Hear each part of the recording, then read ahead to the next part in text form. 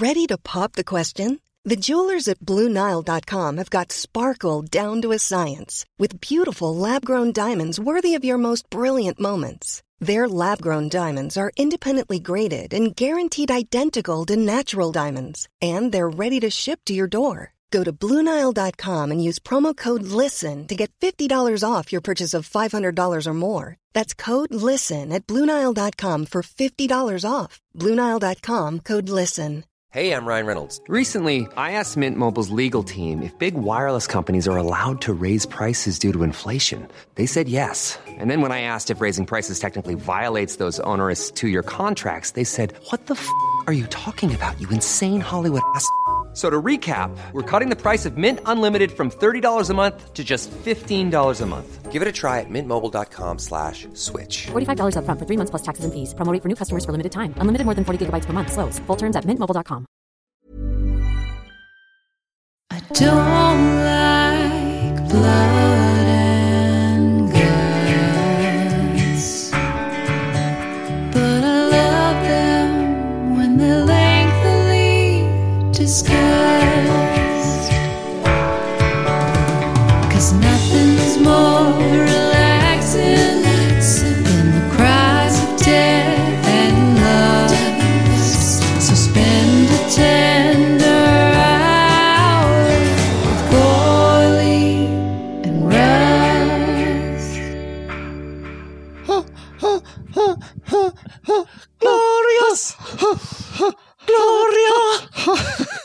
Excelsior! So wonderful.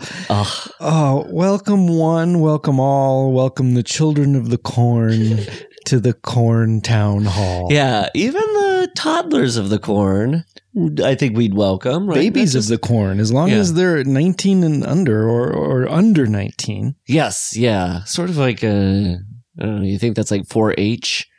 What are the rules of you're out when you turn 19? Well, Menudo is when you turn 18. I'm wondering why they don't go 18 in this. Is that to be different than Menudo at the time? Or was this pre-Menudo? Oh, this is maybe like running parallel with Menudo. Wow, something in the zeitgeist. So anybody that doesn't know, Menudo was a Spanish singing band. Yeah, sort of like a New Kids on the Block. Yeah, would rotate their members through. Once they turned 18, they were forced to leave the band. It was crazy. I mean, the thought... And then they were killed, right? Much like Children of the Corn. I guess also their name's Menudo, which is a food that consists of animal intestines, right? And tripe, gosh. I believe. Oh, so that's what they would eat after they their intestines. They would eat the 18-year-old's intestines. Because certainly when I was watching this movie, the question popped in my mind, 19, why? But now just sitting here, I think it's because, hey, this has bothered me before. You're a teenager until you're 19. Then you're a 20-year-old. That still doesn't make sense. Then it would seem like you get killed when you're 20, not 19.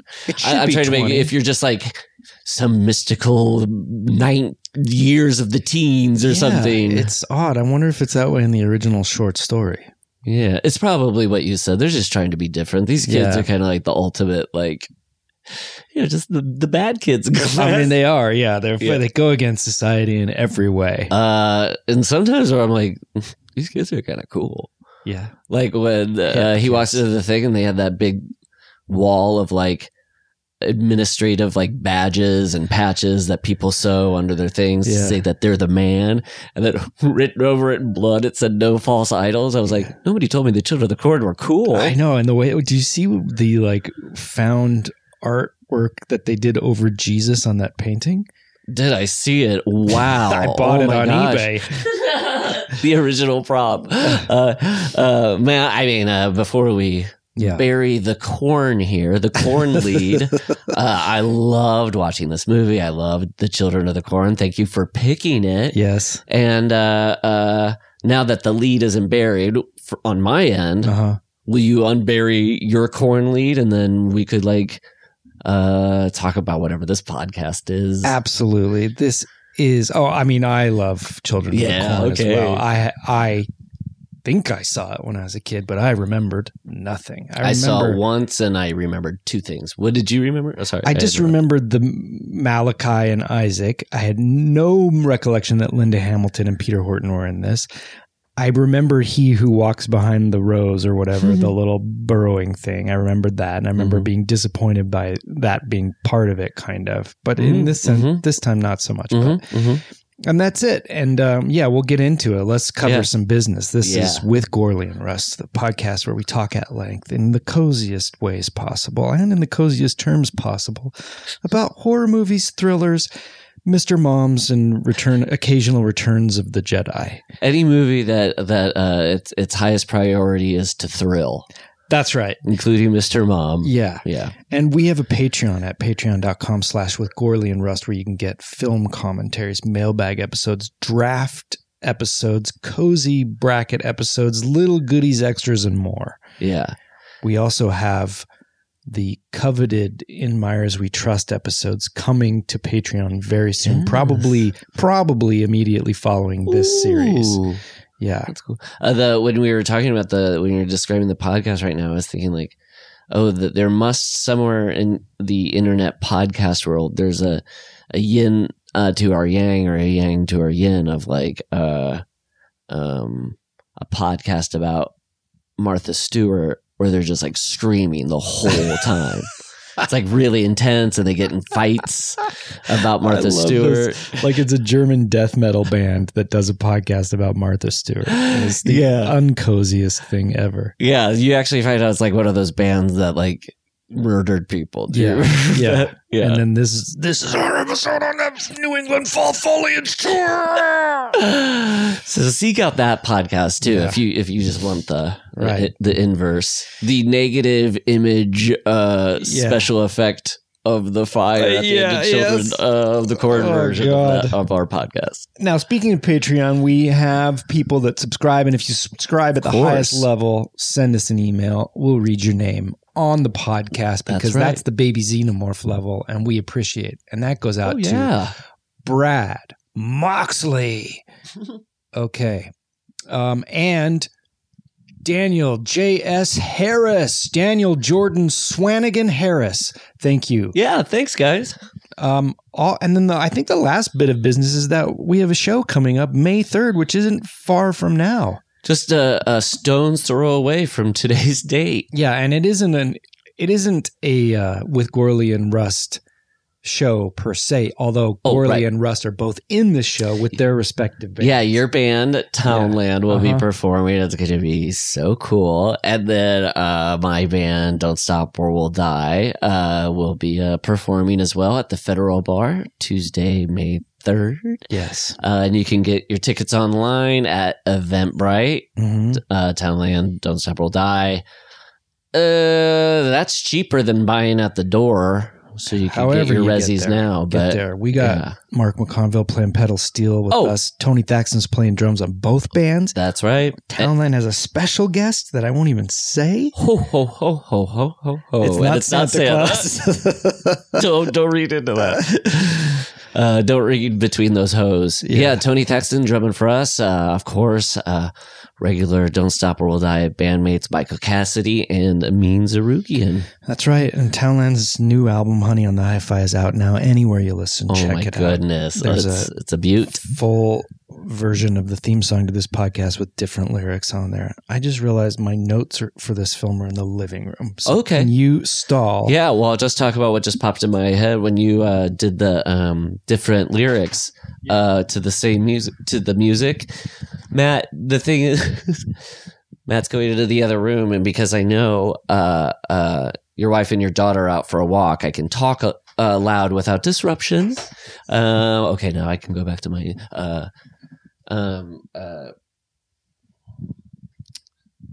sorry, what was I saying? I'm not sure, because I didn't know what it was in the first place. I'm not sure how to remind you what it was. You don't remember? Yeah. Oh, the lyrics to the song? Oh, yeah. It reminds me of there's a song "Try Some, Buy Some" by Ronnie Spector that George Harrison produced, and the song was released as a single, didn't do too well, but then George Harrison was like, I bloody well like this track, I do. And he just put his vocals on the same music track and released it on Living in the Material World, I think. Really? Yeah. Very interesting. Yeah, but I get it because it has like this beautiful wall of sound production. It's kind of unique. You wouldn't want to... I gotta check that out for sure. Yeah.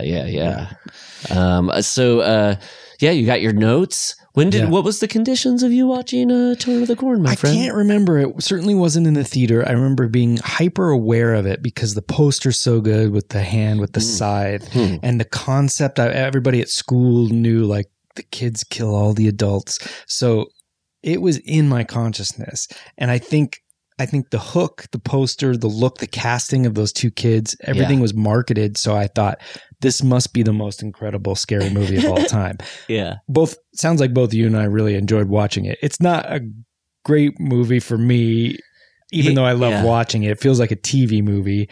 And the music sometimes teeters into, I mean, sometimes it's awesome. Like, I love some of the like scary kids choir stuff, but there were a couple moments where I was like, yeah, that sounds like a made for TV movie kind of orchestral. Like every perfect ingredient is there. The execution is, I think, what suffers, because the look of those two kids, specifically Isaac and Malachi, casting, the concept, the setting, the concept, like setting, setup is all like really, really cool. And what's cool and scary about it, it's like fairly believable. Like you could see how somebody, not necessarily the kids taking over city, but just like, you could find yourself in a strange town and kind of like at that time feel deserted and like disconnected. Oh yeah, certainly. So then like you rented it with a bunch of buddies. I must have, but like I said, I don't remember virtually anything about this movie, so it might as well have been a first time watch. Yeah, I only watched it the once. I think I probably the once before. I think I enjoyed it more the second as an adult watching it just now. More than I did the first time when I watched it. With the things I remember were that Linda Hamilton and the 30-something guy were in it. Yeah, I specifically remember them making fun of the Reverend preacher proselytizing or whatever on the radio, and then Malachi's face and like that actor. I remember being in it. I think that's it. If somebody would have said he who is behind the rose, I would have gone, "Oh, that's Children of the Corn," of course. I would, but it like I had to watch it and hear it to be like, "Oh, right. That's this movie." But the thing that I'll most remember this for is at the very beginning when they go into the diner, there is a huge Wells Blue Bunny dairy logo. Oh, that must be area specific. Yeah. I mean, my town, Lamar's, Iowa, is the ice cream capital of the world because the Wells Blue Bunny dairy plant is based out of there. And so that's a product that I don't know anything about. I don't think that's ever been here. Or if it is, I missed it. I can guarantee you've probably eaten something that came out of that factory because they made all of the ice cream novelties for Disneyland and Disney World. Oh, wow. Yeah. Okay. So there's like Mickey Mouse bars with gumball eyes or something like that. Right. Yeah. So they release Wells Blue Bunny stuff with that label. And a lot of times you'll see that logo now on like the side of a freezer, novelty cooler kind of thing. Or the other way they do it is like they make other companies ice cream.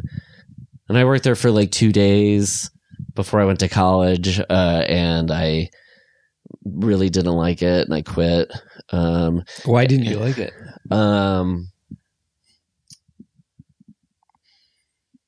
I didn't have anything like against work in high school or in college. I liked working, and working to earn money felt good. Yeah. I felt productive.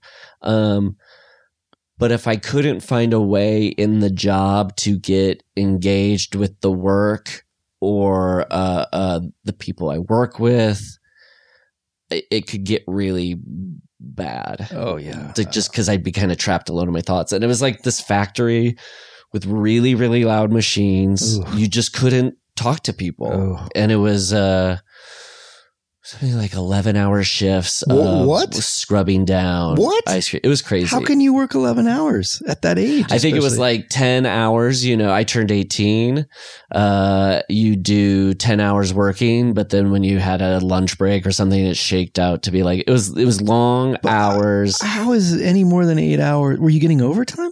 Yes. I think that was Oh. like built in. Okay. It was like, it's so funny because the summer before, this is the most fucking boring thing in the world. I'm sorry, but the summer before people go to college is the summer they go and earn a lot of money Yes. by working there. And it always worked out that in May, when people are graduating and need a summer job, that's like spike time to get ice cream out as quickly as possible. Right. So it was just sort of hand in glove. Wow. My dad's business was able to, I don't want to say stay in business, but help stay in business with anybody who worked at that factory had to get work boots, and they went to my dad's shop. So it was like a very much like a Detroit car industry, but ice cream Oh my God. town. Anyway, Wow. you rarely get to see Wells Boo Bunny logos ever in movies, like never. And this is almost just because by accident, they just had a big ice cream maker thing with that logo on it. But Wow. that's the thing I most remember. And then the other thing is that my teacher's wife was in it, and she's not the girl who jumps out at the end. So who is she? I realized it got miscommunicated. She's the girl who's trying to steal the car. When Peter Horton's in there, Linda Hamilton and Peter Horton are like inside a building, Mm-hmm. and then they look out and they see some kids messing around, and they Yeah. run out. Yeah. The girl with like the dark hair that's kind of like almost sort of like Farrah Fawcett-y. Yeah. Wavy. Yeah. Yeah. She's running away. Okay. Wow. That's my teacher's wife. Because she couldn't have been the person who jumped out at the end. That was like a major role. Yeah, it seemed like that girl who jumps out at the end, Malachi and Isaac, were the flown-in talent where everybody else was local. Yes, I was, and then of course with Linda Hamilton and Peter Horton, but And then the old guy, I forget his name. Yes. Yeah. but I did think that too. Like when I saw It's clear. her, I was It like, has to oh, be. that is not a person. It has to be. And they chose people that had that kind of Mormon-esque village of the damned or children of the damned or whatever it is. Oh, the highest point for me of just like peak enjoyment is when they were putting Linda Hamilton up on a corn cross. Oh, corn cross. Yeah. And they were just doing these close-up shots of these local kids as Yeah. extras who Chanting. like had to like chant Yeah. for her death. It was just, I was delighted. And then the scene right after that, Peter Horton, Bert runs into the church, and there's just some kids who are there for this like sacrifice. Yeah.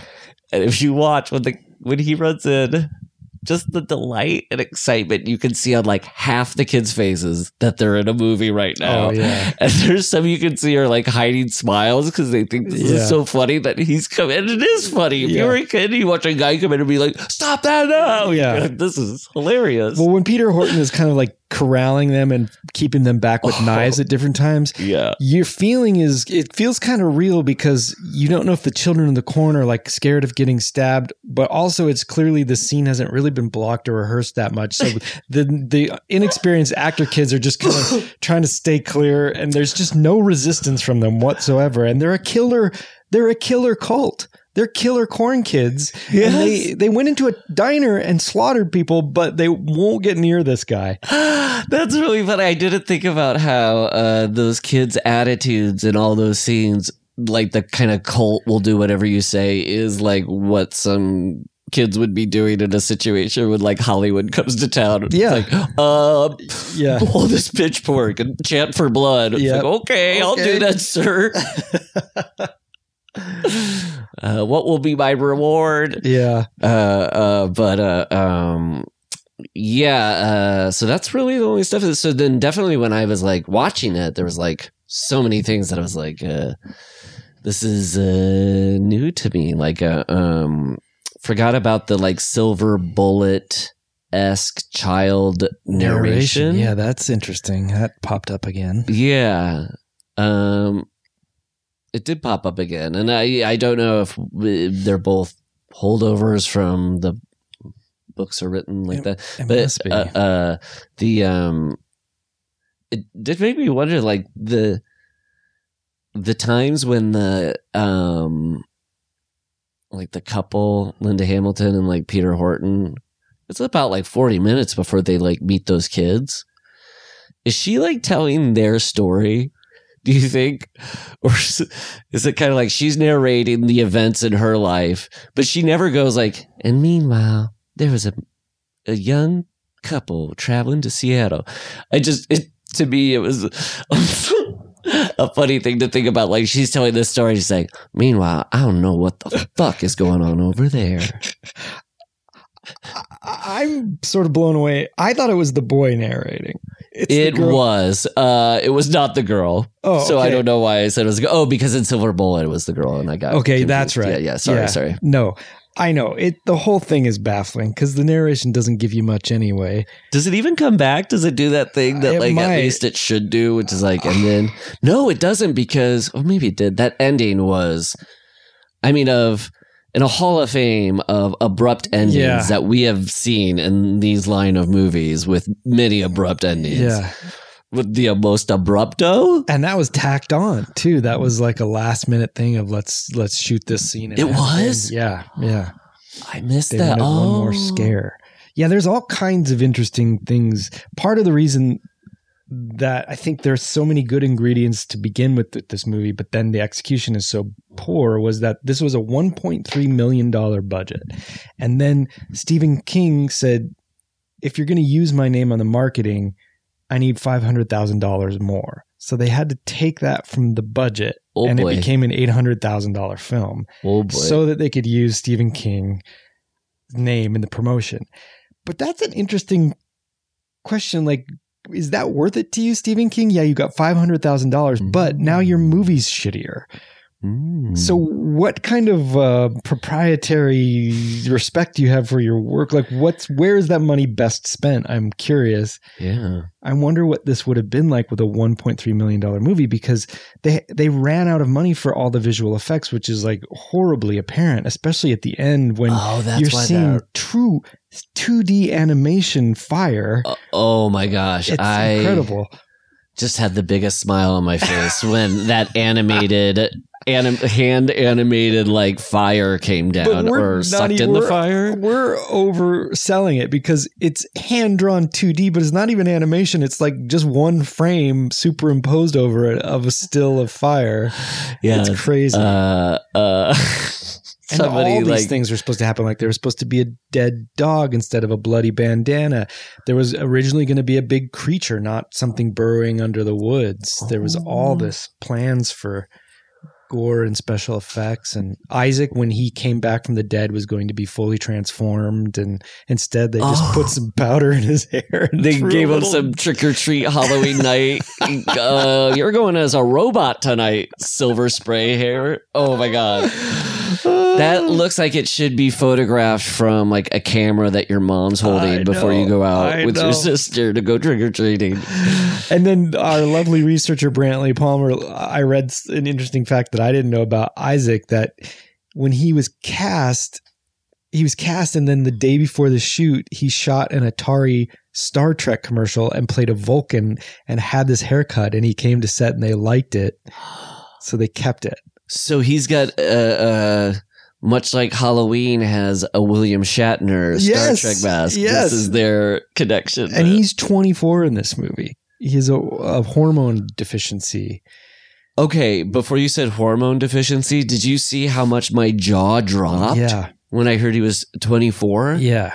Okay, so it's is it like with his kidney? Like I'm not sure. Like, yeah, if it was kind of a Gary Coleman thing or Webster. But did he continue acting? I think he did, but I think both he and Malachi ran into some difficult times because they were so known as these creepos because of this movie.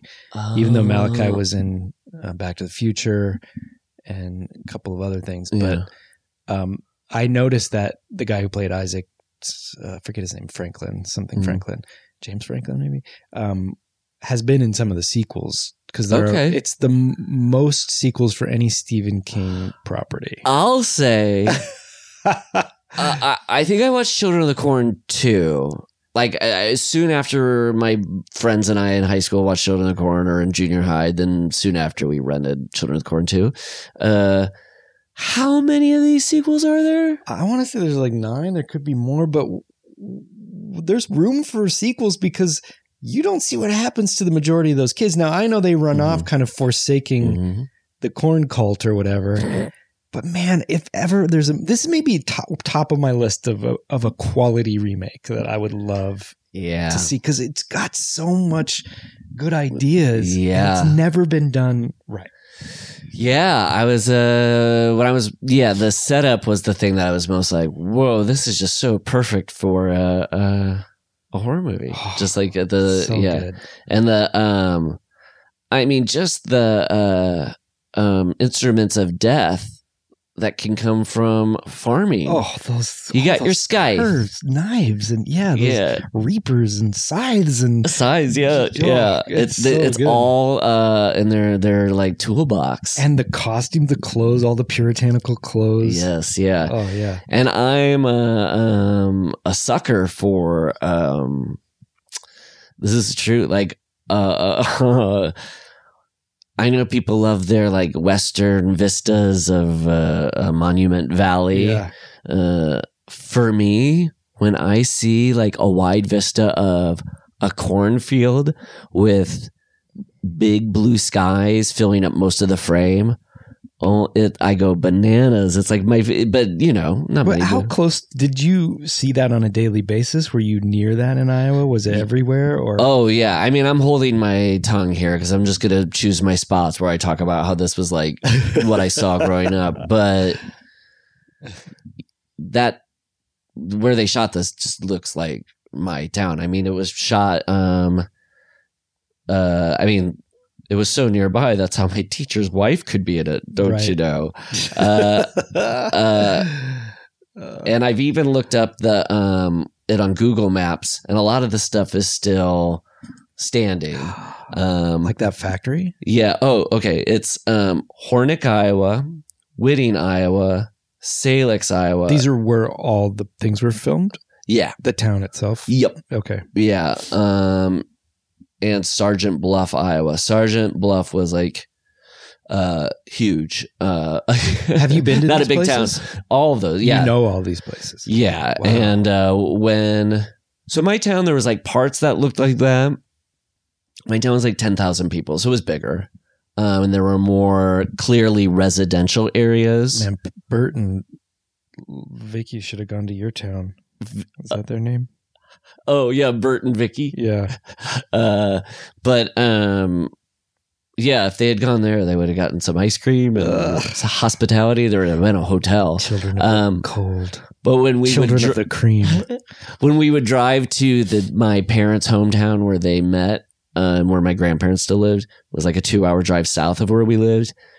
Every town we drove through like looked like this. That's sort of like, and to some extent my town too, just like big, wide, tree-lined streets with these really kind of gorgeously built, what do you think, like post-war brick buildings just like on a main street that are like a lot of times they're all unified. The look is, what's that? They're probably pre-World War II. Yeah, right? Yeah, I would think. Yeah.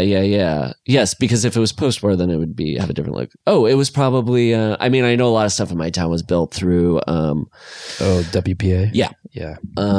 So it's got that look. Just this wow. built... Yeah. And there's a part where, I don't know if you remember, there's like, they're running down, and I lived around like farmland, a lot of people who lived on farms, friends, you'd go spend the weekend at their place overnight, and you just spend a weekend on the farm. Yeah. There's a part where they're running down like a muddy path with next to a grain silo and like a machine shed, and they kind of curl up and go to like a house. And then even the house they go into where all the crazy shit's happening. Like if I was trying to get somebody to understand about like 30 to 35% of my setting of my like life and childhood, it would be that, which is like when I see it, I'm like, that's like, I mean, there's a part where she goes like, this is like the surface of the moon. There's nobody around. And it is weird. It's like kind of this like, I love it. It's beautiful, beautiful, beautiful country, but it is like otherworldly sometimes. Wow. That's romantic. Yeah. Oh, and then get to see like a blustery wind blow across some hair and stuff. It's really nice. It brings me back. I've never been in a cornfield. I'd love to just walk through a cornfield. Or I guess they put one up in the valley for Halloween, like a corn maze, but it's not the same thing. Yeah. Oh, it's so fun to walk through corn, run through corn. Sometimes you can get a little, maybe like kind of the version of like a paper cut where they slice across your face. Really? Yeah. Wow. Yeah. See, that's something I would never thought of. And people have detasseling jobs where you go in and you have to pull off the tassels of corn. So you have to detassel them. It's the worst work in the world. They get 14, 15-year-olds to do it. Children of the corn. And you just walk up and down the rows plucking things and plucking tassels off. But I'm sure some of the kids in this movie who were extras ended up detasseling later. Yeah. When their big Hollywood careers didn't take off. They were promised so much. I wonder if there was any sort of like classic sitcom episode thing of Hollywood comes to town and then the mayor's walking around with like an ascot. Oh yeah. You know it in each of those towns, and they got together and they celebrate. I'm sure they still talk about it. Like, there's plenty of those kids that, like your friend, the teacher, probably her students still go, what? You were in a movie? Tell us about this. Yeah. And rightfully so, My wife, Leslie, found out, my lovely wife, Leslie, found out that one of her teachers was a Rockette, and might have even been one of the Rockettes that was in Annie, the movie. Oh my God. And so she says when she was growing up, inevitably somebody would put on Annie, and the entire time in the Radio City Music Hall scene with the Rockettes, they're just going, that's her. The delight kids take in seeing a teacher.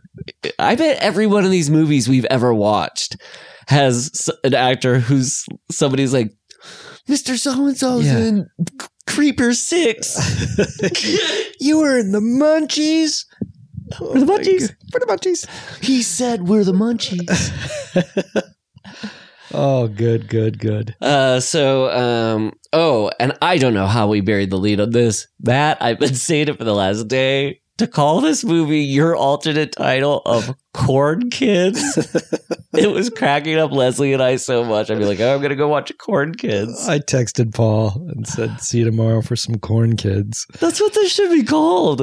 I can't believe Children of the Corn is pretty cool, but Corn Kids is very cool. No.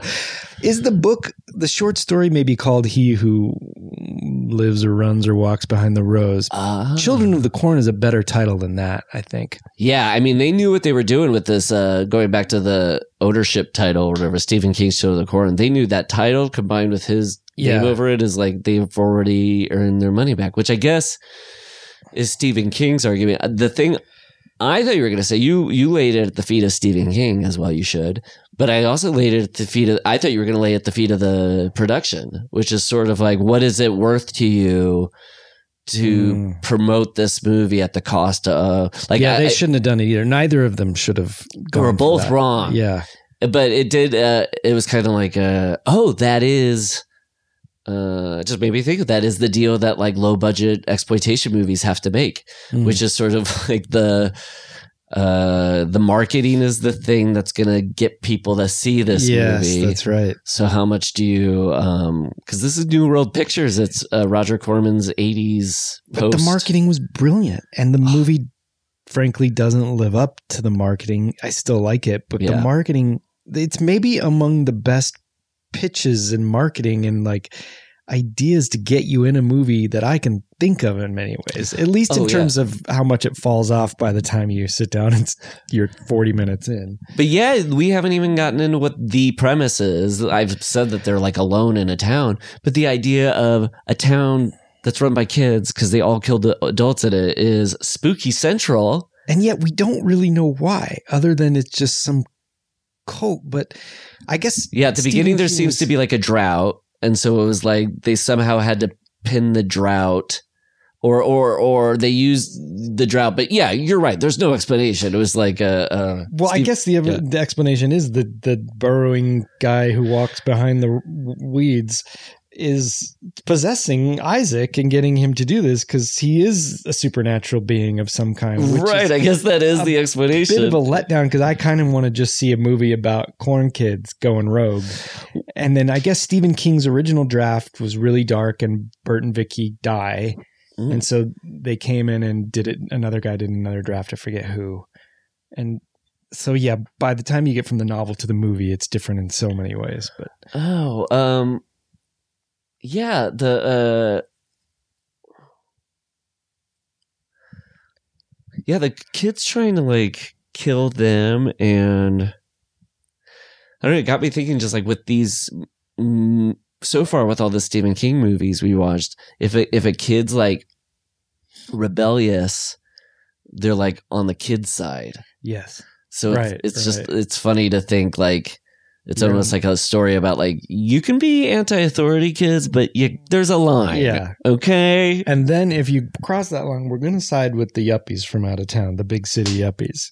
That's the thing that most hit this watch was like, I mean, I guess that's probably why I remember that Preacher the first time I watched it on the radio and then making fun of it. That struck a chord with me when I saw it when I was 14 or whatever. But like, it is the thing of like, I mean, that's what I liked about them holding off on the explanation. I felt like it was kind of like an Indiana Jones movie where, well, no, Indiana Jones movies usually let you know it's paranormal or whatever, supernatural to begin with. But I like dug how you didn't, she could do drawings of what was happening. That's somewhat supernatural, but not, there's a way to explain it. But the only time the movie scared me was when there was that roar of what's his name, of Isaac, where he came out that silver hair, robot hair. That roar, even though the ground kind of came up, it freaked me out. I think because that was kind of like when they were finally like, this is a monster. Up until that point, it was sort of like, ooh, what if?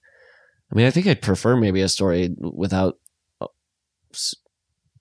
supernatural elements. Yeah, I guess it just it makes such a cool concept kind of ordinary to me. I mean, I like both versions, but I think there's a world where it's just Isaac running the show. Yeah. But I mean, how are you ever going to cast as well as Isaac and Malachi again if you remake it? Oh, when I was watching those Isaac, the two Isaac and Malachi scenes that you get that are so great, I was like, I wish in 1984 when this was made, or when it was made, that limited HBO series existed just so you could get like every episode 4 scenes per episode between Isaac and Malachi talking about how they're going to like go forward with their plan. Especially hearing that Malachi was apparently very method. So when he would walk from his trailer to set, he would walk through the cornfield and get psyched up and try to get kind of possessed. That is, I saw that. I saw it on, this is what I love so much about the performances is like, do you remember in high school, you'd go to another high school's theater to see a play, or you're doing a speech competition and you're in the same district. It just seemed like at one at every school or one at every like school district had one young actor who was like talented, Yes. but they had a part of their brain or switch of like self-awareness, the possibility of humiliation, just like in a beautiful way, fully turned off. And they could just like be Puck from Midsummer, like unabashedly. Absolutely. More so with Isaac than Malachi, but Isaac is that actor of just like somebody being on the stage, walking around and being like, I see what your I 100% what know your you're motivations are, Malachi, and I despise them. I know exactly what you're talking about. Part of it is he's 24 and he's probably done a lot of theater and acting, but also thinks he's got he doesn't have all the tools yet, but he's got this grand showcase of a scene-chewing part. And it makes for such a special ingredient. And then you got Malachi, who's actually pretty grounded in a lot of the stuff he does. But then when I was watching, he is grounded. And it's funny to think of his method, because when I was watching their scenes, I was like, what's so great about this is like, sure, maybe older actors would be finer actors in there, but you wouldn't get this like commitment. No. Like the absolute like, but it's like the level of commitment. Now I'm not disparaging, of like pretend. Yeah. Of playtime. Yeah. Like that's like what's so like infectious or charming about especially it. when they're surrounded by kids who don't know how to do that. So it's just, you understand why they're the leaders, you know? When they're running around at that one part where they're like kind of running between like a brick building into the town square and then kind of like behind a house with some like a patch of kind of like dead grass. Right. And they're all like hiding and sneaking. I was like, this was hide and go seek for me when I was a kid. This exact like vibe. I mean, it was like funny cosplay, like when he's like walking down the street, not necessarily my childhood or anything like that, but just like a funny, like, if you imagine a group of kids just being like, Outlander! I know, up on the roof with a shovel. Outlander! Those kids all got to have like a really good time, I bet. I mean, I bet the days were long. Still, and it was hot, but I hope they had the same camaraderie that all the hobbits did on those movies, where these corn kids got corn kids tattoos on them, and well, and then the other actor, when you when he goes into that church and like, hey guys, if you got these really amazing actors who are playing the young guy who's about to turn 19 and is sacrificing himself, and that girl, have them show up earlier in the movie. They're awesome. I know. Well, he's definitely a fly-in too, because he was from Return of the Living Dead. He's that guy I talked about in Point Break that I always thought was so cool. Oh, Jack Philbin, I think. John Philbin. That is him. Oh, I know the other fly-ins. Who? The kids the narrator boy and then his sister. Yeah. They look like they're from a fucking Life cereal commercial. Yeah. And however, Joseph, who tries to escape, must be a local, but he's the talented little kid you're talking about in the community theater from that area, because he had a real kind of community theater voice. And I'll tell you what. Yeah. Oh my God. That first scene when they're in the barn talking, and it's just like, they maybe didn't have times for like close-ups or coverage, so they're just like shooting in a master 3 kids like all time. I was like, this is the best of like children's community theater, when you just like see a kid come out and be like, they are the most talented, but it's just still a funny like, man, I know you got to see this as a theater director and a instructor, teacher. Where do you think that delivery comes from, of like the Catherine O'Hara, the sight for these sorry eyes? And it's learned behavior. I think it's that thing of people see that kind of acting and think that's what they're supposed to do. And it's like the same way we have dialects and stuff. It's the same way all musical theater on Broadway right now has that very specific style of singing. I can't stand it. But then think about like classic musicals, and they were always very operatic and and I couldn't stand that either. And then there was a time in like the 70s and the 80s where people would just seem to kind of sing, like almost rock singing, and it was better. But it's just trends and learned behavior. Yeah, I can't. Oh yeah, I mean, I don't think it's a conscious thing. I want to love musicals and the new stuff on Broadway so much. Yeah, but that like Hey, I'm sorry. It sounds like Blink 182 or something. Like, I need a one. Like, that for me is what we're like post Rent. This kind of like bringing a. What's your version of the tonality you can't hear? Well, or you don't want to hear. I'm thinking of the one that's a little more Disney-like, and it's this kind of, what are you gonna do? And they do a lot of it, gliding up to hit a perfect note. Yes, You know, and it's just so, it makes me cringe, you know? And I've never been a musicals guy. There's certain ones I love like everybody else, but modern musicals, woof, tough. But when they work, just like anything. When they're great, they're the best. But if there was a Children of the Corn musical, and I'm not joking, my God, well, they how could great. sing with kids. It'd be incredible. The main title could be like what I've been singing in my mind, which is it's probably the song I most like in my mind pull the cadence from and put words to, which is Riders of the Storm by the Doors. Children of the Corn. You're gonna be forlorn. Corn's a perfect word. You could rhyme so many rhymes with that. God, your neck skin will be torn. Perfect. Oh God. Well, should we dig into Let's dig into it. To the children? I just want to say, excuse me. Pardon me. I've been loving this Spring King fling. Me too, man.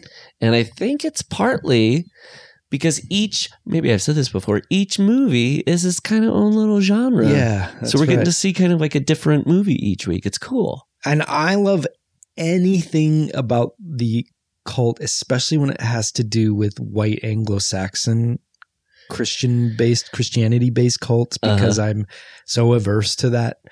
Yeah. Kind of thing. Yeah. Forgive me, but I feel like Christianity in itself is just a giant cult. And so to see it distilled down to this, for some reason, which Schadenfreude isn't the word. It's just like probably confirmation bias. I don't know, but I just love it. Yeah, or maybe like not in the pejorative sense, but like a wish fulfillment. Or like telling it like it is. Yeah. Like it's the movie's fulfilling the wish of it's telling it like it is, I guess.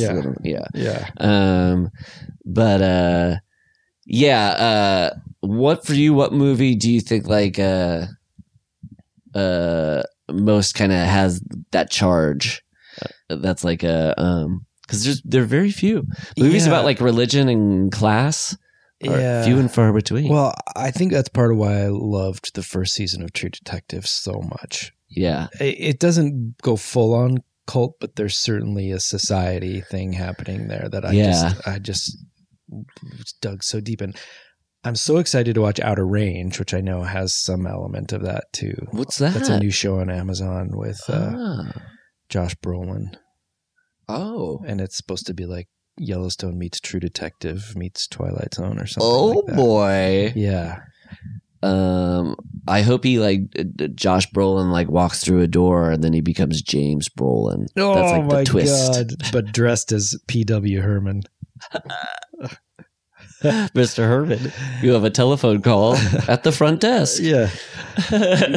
Wicker Man. And it does seem that actually if this had the Stephen King ending, that this would have been more of a dark folk tale like Wicker Man. Oh, this is totally Stephen King's version of like Wicker Man. This is folk horror, The Witch, Wicker Man, and in contemporary times. Yeah, contemporary folk horror. Oh, I love it.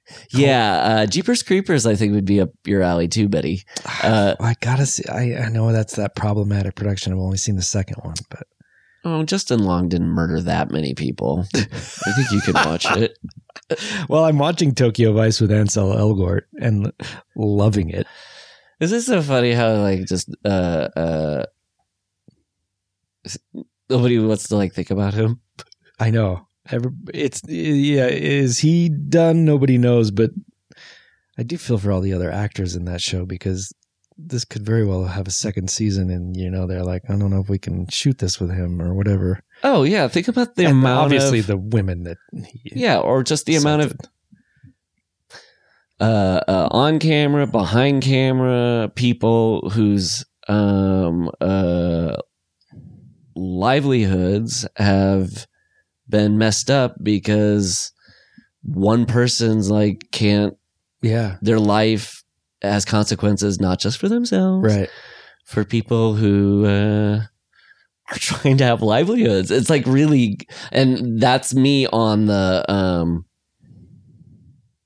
side of that person who got wrong, that person who got canceled is wrong, not saying the process of cancellation Right. that I caused think that's people that's clear. that's not wrong. But isn't it that's weird people now- seeking out justice. How, But yeah, for somebody who's like, yeah, you effed it up. What were you going to say? Sorry. well, just how everyone now, because there's been so much of this reckoning and cancellation and all this stuff, now everyone has to set their own bar to what they're willing to tolerate to watch something. So, you know, it's like, I think for most people, Bill Cosby is a no-brainer. Yeah. It's just too hard to watch anything he's done because, you know, he's just, yeah, all evidence shows he's a reprehensible human being. yeah, Then you're getting into these like, someone was, you know, you got your like the spectrum, the pretty bad Woody Allen's, the Kevin Spacey's to the Johnny Depps, and then into Ansel Elgort and Ryan Adams, and then you get to like Aziz Ansari, who just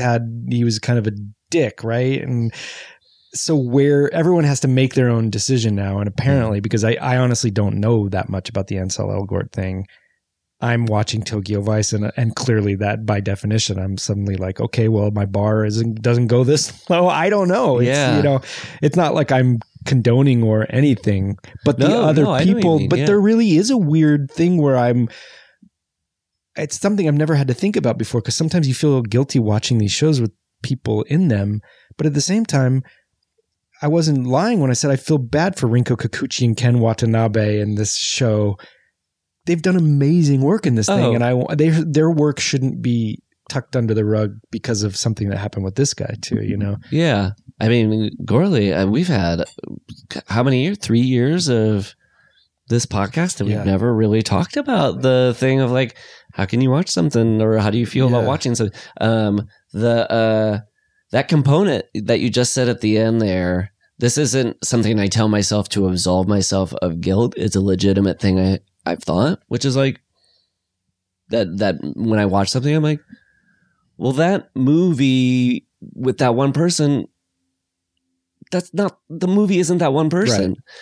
I can go and enjoy a performance, or I can go and enjoy, especially if it's an actor, I can watch something that's like a writer or director expressing how they feel about life to the audience, and I can just absorb that, you know. Mm-hmm. Again, this is not at any point apologizing No, we or understand trying to that. excuse anything anybody who's been canceled has done. It's more like, I guess what you're saying is like an exploration of like where your line is. Yeah, and you don't even have to be public about it. It's just everyone's got one. We went to take Glenn to an Easter egg hunt in the park, and this classic rock DJ at like 8 a.m. was playing Michael Jackson, and you just kind of like, yeah, I guess he's back. He is, because he's dead. Does that make a difference too? Well, this is, But at a I kid's can't, Easter egg I don't know hunt. if I don't think we've ever talked about it this way.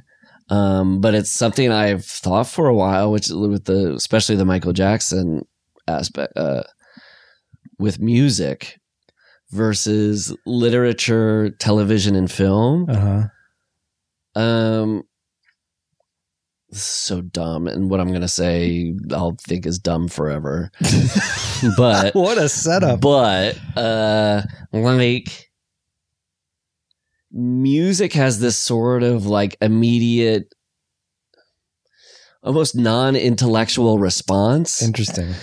that like is biological, that is hard to That's true. disassociate. That's you're true.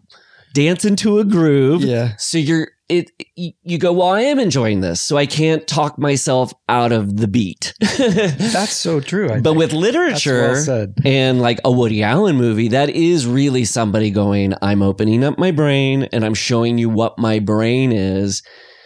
And that's where I think somebody can have a lot of in good ways, stopping off points on the train where you go like, okay, you're going down this avenue. It's your own intellectual avenue. So I have to have an intellectual response to your thing. And then it's easy then to get off the train. You're just like, okay, I'm not going to watch Stardust Memories now, like, or whatever. Yeah. That's fascinating. Wait, this brings me to, it's semi-related in that this is a moral quandary that I thought about in this movie. And I wanted to know what you thought of this. Oh, okay. Okay, let's say you're a parent and you have a kid who's auditioned for Children of the Corn, but they're like Isaac or Malachi. Do you feel okay with your kid being in that movie playing a sinister role? And let's say you have some sense that the reason they're cast is because of the way they look, which I think is the case with these two. And both of them have said, I've seen it in interviews and stuff, that it was difficult for them after. And Isaac himself, James Franklin, I forget his name, went to a restaurant one time and a family was sat next to him and the woman complained because it was the Isaac from Children of the Corn and they asked to be moved. Tables. And so would you knowingly let your kid, I mean, I wouldn't even probably let my kid go into Hollywood anyway, unless she like really was an adult and proved that she wanted to do it. But that's how I feel. Yeah. I watch us saying that now, it's going to bite us in the butt when people in 10 years, when our daughters are both winning their joint Oscars together because of the movie they both starred in. Well, we'll be like, oh, we were wrong. Conjoined twin. The conjoined 3 years apart. Yeah. Right. For starters, I think that'd be like a big question a parent has to ask. Yeah. Even if, no matter what, like, am I going to put my kid in this line of work? And then, it's like, both of these actors are probably over 18. I know, we but know one is, it's the same question you could ask about like child actors who are husky, and then parents knowingly know that that's a type that's going to get exploited. I know. It's maybe not the coolest thing. Someone in a movie, you see that they were cast because the character is called ugly or fat. Yeah. I just don't know how you would ever do that casting call. To me, it would never be worth it. Yeah, I'll see those like words on a script sometimes, and I'm like, just give them a name. Like, just don't call the person fat customer. Yeah. You know what I mean? Like, yeah. It's like Sam, parentheses, lard ass. Yes. Then get your jabs in.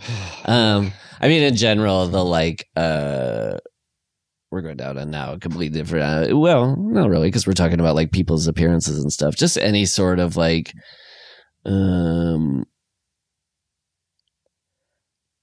exploiting a thing that somebody is born with or can't control is like weird something territory. That could give them trouble. And no, if it's before they can really fully make the choice of how they're going to be seen in a movie. Yeah, and sometimes it's hard for grown-ups to understand that. Now, Malachi's not a bad-looking guy. They've exaggerated him, and I also read that he had buck teeth at the time, and so he exaggerated his own overbite. Yeah, and he's in Can't Buy Me Love. He's been in some good stuff. I think he's a good actor. But he's suffered typecasting and said people didn't want to sit next to him at a diner either. I'm sure. I mean, he would be scary. I mean, but at the same time, it's like, who cares? That's kind of cool. They have a cool story. They were adults probably when they chose it. I don't know. I just find it fascinating. I know what you mean. Yeah, it is. That's a huge component of like movies and casting. Is like, I mean, but is there a more hand in glove face body vibe meets character name than that actor and Malachi? I know, and Isaac. That's like why those names stayed with me forever. Me it's too. Like Malachi and Isaac. Yeah, they just weren't names you heard anymore. Also biblical, and then the costumes and right. Yeah, so let's get into this thing. Sure, yeah. It takes place 3 years ago, is all it says. We don't get a year. So like technically it could be 2019. I think it is 2019. At whatever point you're watching it, it's 3 years before that. Always. I love the sparse opening of just the shots, the still shots. Kind of reminds me a little of the ending of Halloween too. Or the beginning of Halloween 4. Yeah, and the beginning of Red Dawn, which is a movie that sounds like a slasher and is why I want to cover it at some point. Of course. So, because it's so timely. Another great opening desolate shots is the Last Picture Show too. It's like it's a No Country for Old Men does it. Yeah. It's like really to see. What do you think that is? Seeing a desolation at the beginning of a movie. I don't know. It just gives you like a vast loneliness. It's so great. Yeah, I bet it looks really cool. And then the feeling of like loneliness. Yeah. I don't know if this is true. Sometimes I've thought about like, are all movies in some ways about kind of like lonesomeness? Because if you're watching it, a lot of times you're doing it either with yourself to entertain yourself, or you're watching it with a group in hopes of not being lonesome. Yeah. Whatever. I don't know, Paul. I think we're getting real philosophical here, it's and I kind of like too it. philosophical. Well, everybody just sit back and just think about your life. Oh, Matt, I thought about this like a week and a half ago. This isn't philosophical. It was, I don't really ever stop to think about the things I say here. I get kind of like just in the buddy zone. Yeah. That I'll say stuff and I'll remember. And it's not like incorrect stuff or inappropriate stuff. It's just like a feeling or like a thought or a notion about a movie that I get so embarrassed by. And I'm just like, it's out there, Paul. I know. It's out there and you can't we get so lulled into a friendly conversation. You forget you're talking into a microphone and that everything's that I'm saying all movies are about loneliness. Jesus Christ. I think it's endearing. I'm not going to say Jesus Christ anymore. Oh, Malachi. Oh, Malachi and Isaac. Yeah, but no, definitely that beginning is so cool. And if the title had said Corn Kids over it, that it would have been really good. But this is in the era of Stephen King's Silver Bullet too. Yeah. Just like they now put his name over the title. That's the selling point. Right. Where John Carpenter got Christine. Yeah. Interesting that and then in the notes that were provided by us, that is when John Carpenter got off the ownership because he was driving down Sunset. Yeah. He saw a thing that said John Carpenter's Christine, directed by John Carpenter. It was like too many John Carpenters. And then you started using aliases. That's right. But do you think there was any point where Stephen King was like, why does John Carpenter get to make this thing? John Carpenter's Stephen King's Ruth's Chris Steakhouse Christine. I mean, the ownership title has always like struck me as weird. Yeah. Rennie Harlin's Die Hard 2. I mean, I guess if I like the filmmaker of the movie, then by all means make it Rennie Harlin's Die Hard 2. Gore Verbinski or Verbinski's Mouse Hunt. Those Gore Verbinski and John Turteltaub were directors who had no household name recognition, but were above the title or in the trailer as National Treasure, a John Turteltaub film. I don't know what it is, but both of those filmmakers are fully under the Buena Vista Pictures banner. Must have been some like agency package deal to make him as a director or something. John Turteltaub. Because we said his name what did we watch that had some Turteltaub on it? Yeah, I forget. It was a different Turteltaub, though, right? I think it was the original Turteltaub when we watched The Meg, and it ended and the title came out with like directed by John Turteltaub. That's like, right. I've been watching a Turteltaub this whole turtle time. I thought I turtle recognized it. Now, speaking of turtles, people talk about turtle heads popping out for poop. Yeah. That's not the situation here, but a turtle head popping out for pee is happening. Can we take a bathroom break? A goldfish head. We'll be right back. With Corley and Rust.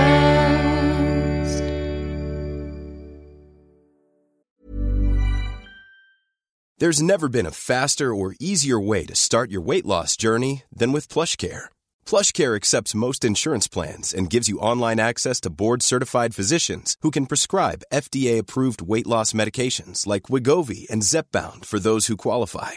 Take charge of your health and speak with a board-certified physician about a weight loss plan that's right for you. Get started today at plushcare.com/weight-loss. That's plushcare.com/weight-loss. plushcare.com/weight-loss. Hiring for your small business? If you're not looking for professionals on LinkedIn, you're looking in the wrong place. That's like looking for your car keys in a fish tank. LinkedIn helps you hire professionals you can't find anywhere else, even those who aren't actively searching for a new job but might be open to the perfect role. In a given month, over 70% of LinkedIn users don't even visit other leading job sites. So start looking in the right place. With LinkedIn, you can hire professionals like a professional. Post your free job on linkedin.com/people today. With Corley and Rust. Well, should we talk the diner bloodbath? Yeah. I didn't remember this at all. It's brutal. Yeah, and it's funny that they have so many farming instruments of death, the aforementioned ones, and they're messing around with poison. Yeah, that was surprising. I guess maybe they had some kind of plant Contingency plan or like a pesticide they put in there or something. But oh, do you think it was like a long con where for like the last 6 months one of the future kids of the corn is like working a short order cook, so you can finally have an opportunity to put a pesticide in some soup? What timing that everyone got their coffee at the same exact time? I guess maybe they're all coming back from church or something, but still. Yeah, the after church diner was definitely a vibe. Okay. And seeing them in there next to a big gumball machine, oh boy. They just needed a cigarette machine to finish it off. But we did get to see Malachi next to a pinball machine. And that's pull a cool. knife out from underneath it. That has to probably happen like in the 80s, probably happened once a day at an arcade. Kid pulls a knife from under a pinball machine. I noticed that came from under the pinball machine. I think it did. I think he'd no, it was there. I had my head wire. I want to know. I want to see the early days of this formation of this. Yeah. So Isaac presumably gets somehow in conversation with the burrowing, the satanic groundhog or whatever. Then convinces a number of these kids to join him, enough to kill everybody. And then they kill all the parents and then take those kids that have not yet joined and kind of adopt them. But those kids are never fully indoctrinated, like Joseph and Job and Rachel, I think. Right. Those kids, kind of hold out, I guess. Interesting.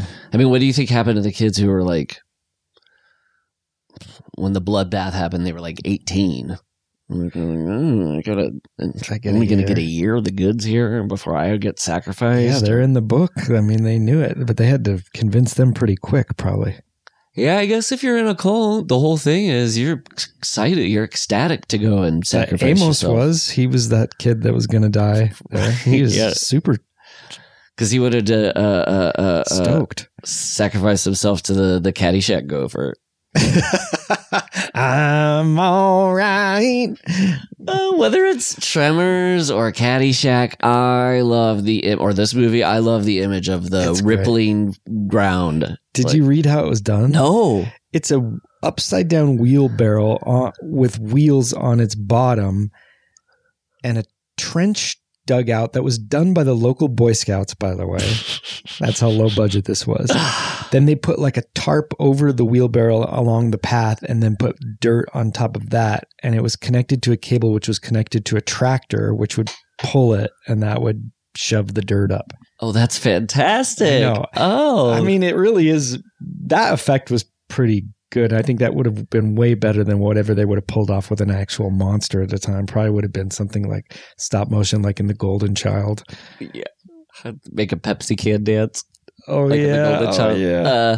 No, I mean, like that's almost like a Jaws level fix. That dirt going up there, is way better than somebody in a costume or stuff. Yeah.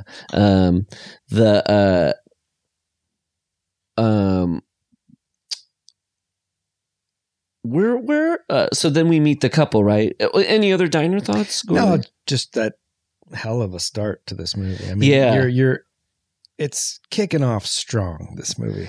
That's true. And do you think?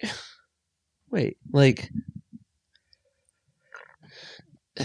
do Do you remember this like CBS reality show that I think like they didn't air, or it was controversial when it aired, about like a town that's run by kids? Oh, yes, I do. I think it did air, but it was controversial. Yeah, okay. Yeah. It was like Kids Town or something You're like that. right, yeah. It should have opened with this scene of just like see those kids come into a diner and like slaughter a bunch of grown-ups. Yeah, I think it was like a reality show trying to do Lord of the Flies. Lord of the Flies, yeah.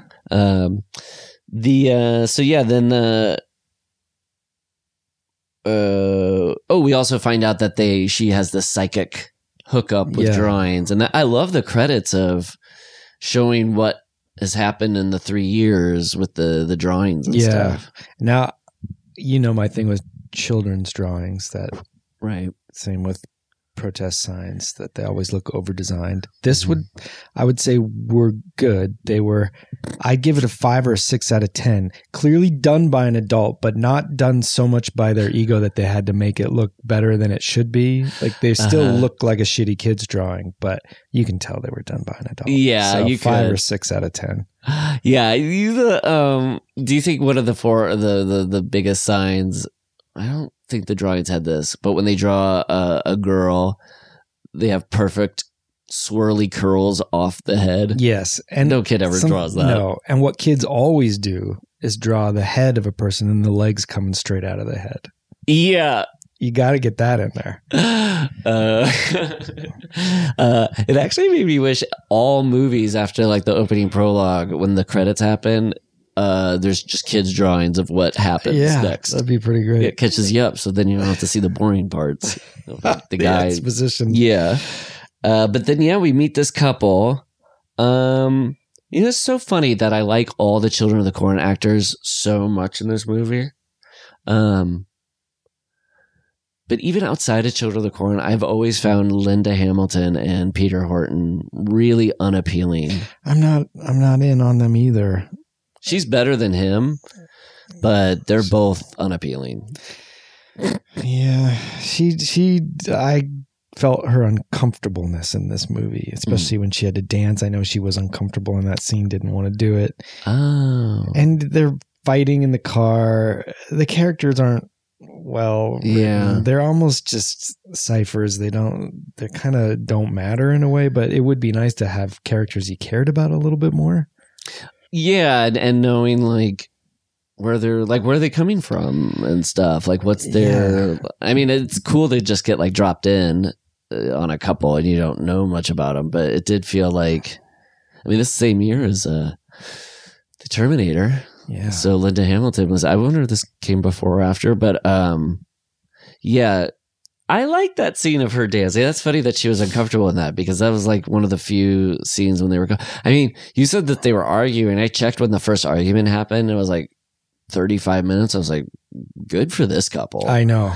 Like, I guess in the book, the whole first act is them just arguing in the car. Oh, yeah. I could tell that they wanted to make it seem like these two are in love. But in the hotel, when she's asking like about commitment and marriage, I did think like she should have said like, when are we going to have corn kids of our own? Did she pull that? I know she pulled that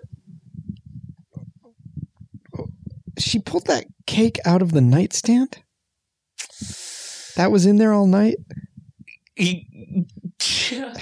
I guess it would be a little melty. So it would be kind of like a little gross. Yeah. Smell like a old Bible. Yeah, I know. Already they're getting a dose of it. Oh, think of all the gross stuff that's been in a hotel room, motel room drawer. Yeah, like day old cake. With shag carpeting, no less. Did you see that hotel? No. When they're walking along, it was like thick. It's funny because they were trying to go for a fake out. Like maybe, I was like, the last thing I saw that happened was in a town. Like a deserted town, not a hotel. You're not fooling me. Wait, what? They did like a fake out where it was like, you think Peter Horton's going to be killed. Oh, and it's yes. Like Right. And it's right, like, yeah. I don't think Malachi's in here, guys. No, come on. Those aren't Malachi's feet. No, those are Hamilton feet. Which is, Oh. And then they're driving. I noticed a Stephen King paperback on the dashboard. Night there. Shift, right? Yeah. That's the book that this is from. Okay. Yeah. And they go by and he's a doctor, by the way. Yeah. So Emergency room. a man of science and medicine having to go into a world that is unknown to him. I do like that setup, though. That is cool. I do too. Again, everything about this, the ingredients are all top notch. Yeah. And I do kind of buy it. Like if you put up a bunch of road signs that are confusing and you make sure a gas station isn't really there to kind of bring people, and then soon people know, like, oh, you don't go to that gas station, they don't have it. I could see how this could. Yeah. I guess people have relatives, right? They have to be like, where's my brother John hasn't called me in 3 years. I bet it's because Malachi killed him. That kid. Yeah, it maybe shouldn't have been 3 years. It should have been like 9 months or something. Yeah. So like things are still kind of new. Yeah. Because utility workers would have to go into that town. There's some infrastructure that would have to happen. Yeah, unless it's a town that's like near collapse, near ghost town already. That was basically a town that was almost like, it's a weird Bible town. We don't go through it before it became Children of the Corn. Children of the Corn was just like an extension of its weird religion. I mean, in Iowa, there are, not saying they're equal to Children of the Corn, but it's just like Mennonite. Yes. And Central California too. Oh, okay. And Amish. I mean, like, I think when you first see them, it looks like Amish or, we had some Christian, I think they were Baptist. This is a Baptist church in this movie. There was a Baptist family in my town that I remember had to wear like clothes that their mom made. I used to go do an improv show at this little town in Central California every year called Reedley, and it was a German Mennonite town. And interesting combination. Yeah. Improv and Mennonites. Were there like improv suggestions like butter churn? Barn building. I guess with this movie when they got into a barn, I was like, about time, guys. Yeah. I love some hot barn action. Yeah. You waited until like 20 minutes left of this movie. I know there is a little too much Bert and Vicky time for my tastes. Yeah, especially that opening when they hit the kid. Like it could have started with that. Think about that. Yes. That was brutal too. Yeah, that was like crazy. That just like full on smashing into the kid. And then, they stop. And then he's like, I checked the suitcase and the blood coagulates within 4 minutes. Yeah. Oh, because he's a doctor. Yeah. I see. There's a famous story about how when the kid was under the blanket, they told Linda Hamilton because the asphalt was so hot, it couldn't be the kid. It was going to be a mannequin. So she went up and it was the kid to really get a scare out of her. That's good. It was a good jump scare. Yeah. It was a little cheap. Yeah, but I didn't mind it. I liked it. Especially like, I don't know. Yeah, I liked it too. It's just like no kid would ever survive that insane impact of the car. Like the fact that his body is intact at all. I know.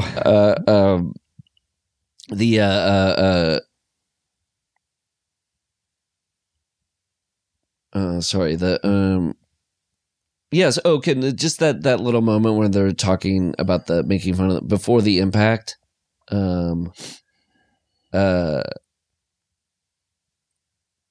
When they're talking about the preacher on the thing, like when I saw that when I was like 13 or 14, I had seen plenty of stuff that like Tammy Faye Baker and Jim Baker were punchlines. Yeah. Like I'd watched Saturday Night Live and I knew that like type of preaching wasn't my church. Right. Just thinking about it now, why like it stuck. I think it was that somebody would be in our area making fun of it. What was weird for me, like I knew that I could watch a TV show and it would make fun of a preacher, but that was like being beamed in from a city. Uh-huh.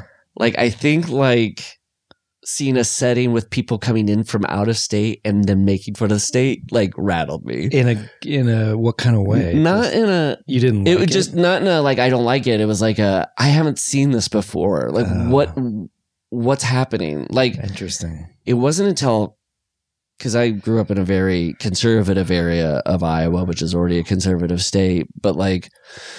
When I went to the University of Iowa when I was 19, I met somebody. It was the first time I met somebody whose parents were openly pro-choice. Like if there were pro-choice people I grew up with, adults, I never met them. I never knew them.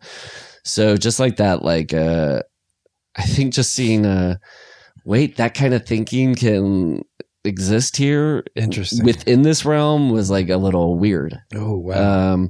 But like you grew up, I mean, I think we both like it was just kind of like different vibes of Christianity. Yeah, mine was the new kind, the Calvary Chapel born again.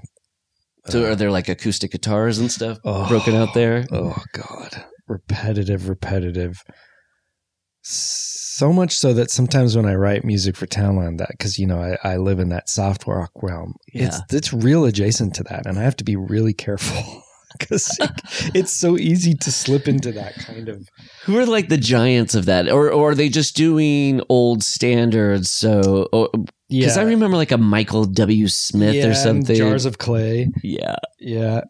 They were doing these like acoustic rock versions of old hymns, Okay. And just GCD over and over and over again. Yeah. And just everybody with their hands up. Now, I was not fully raised in this. It came along later. Yeah. So I always call it was my inoculation. Like I had just enough to show me that that's not for me. Yeah.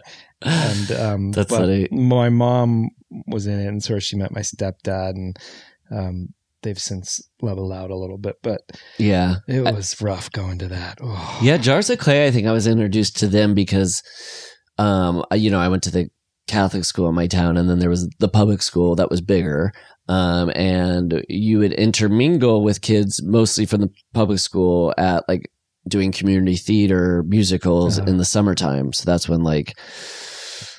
The Catholics and the Protestants are finally intermingling, and the people who just so happen to be really into theater at the public school were also like born again, and the people who were interested from the Catholic school were Catholic, and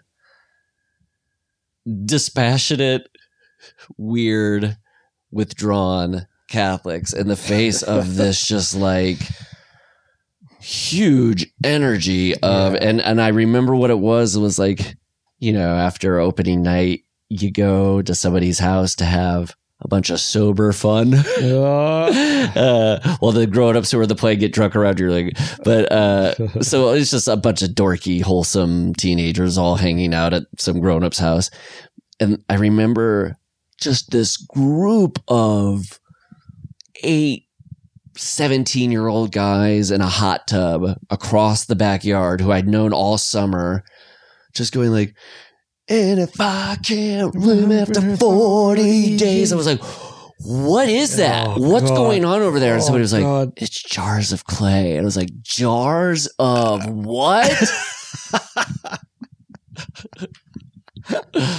So weird. I mean, whatever. If it makes somebody happy, I'm happy. They were a crossover hit. They were on mainstream radio. That's right, because they had a little alt rock bent. Yeah, there was an edge. But speaking of that kind of Christianity, a member of my extended family, I have plenty of religious people in my family, but there's one that's extremely into it. And I took a break during this movie to go pee, and I just looked on Instagram, and she had posted this very Christian, like cornfield looking thing, like right when I was watching this movie, and it was just like, oh, that's funny. Maybe she was a child of the corn. She's got that vibe sometimes. Guys, just get your aesthetics down. Yeah. Your movies, just make them look like beautiful movies. It'll go down a lot easier. Christian entertainment is always at least 10 years behind in style, tone, feel. It's zeitgeist minus 10. Yeah. And so it's always so fun to watch because it's so... The last missing good, the mark. slick, pro-Catholic entertainment was The Exorcist. Yeah. Yeah. That's when we really had our peak. Now, aesthetically, I will say, hey, those churches over in Italy and stuff, that's pretty good. Oh yeah, well that's old school. They've That's got some it nice down. aesthetics. Yeah, no, Catholics got it down. It's Christian. It's born again Christianity that is always trying to chase the tails of like hard rock too. When it's like there's like Christian death metal bands, and it's just you're missing the point 100%. I'm generalizing, but I partly think that's like I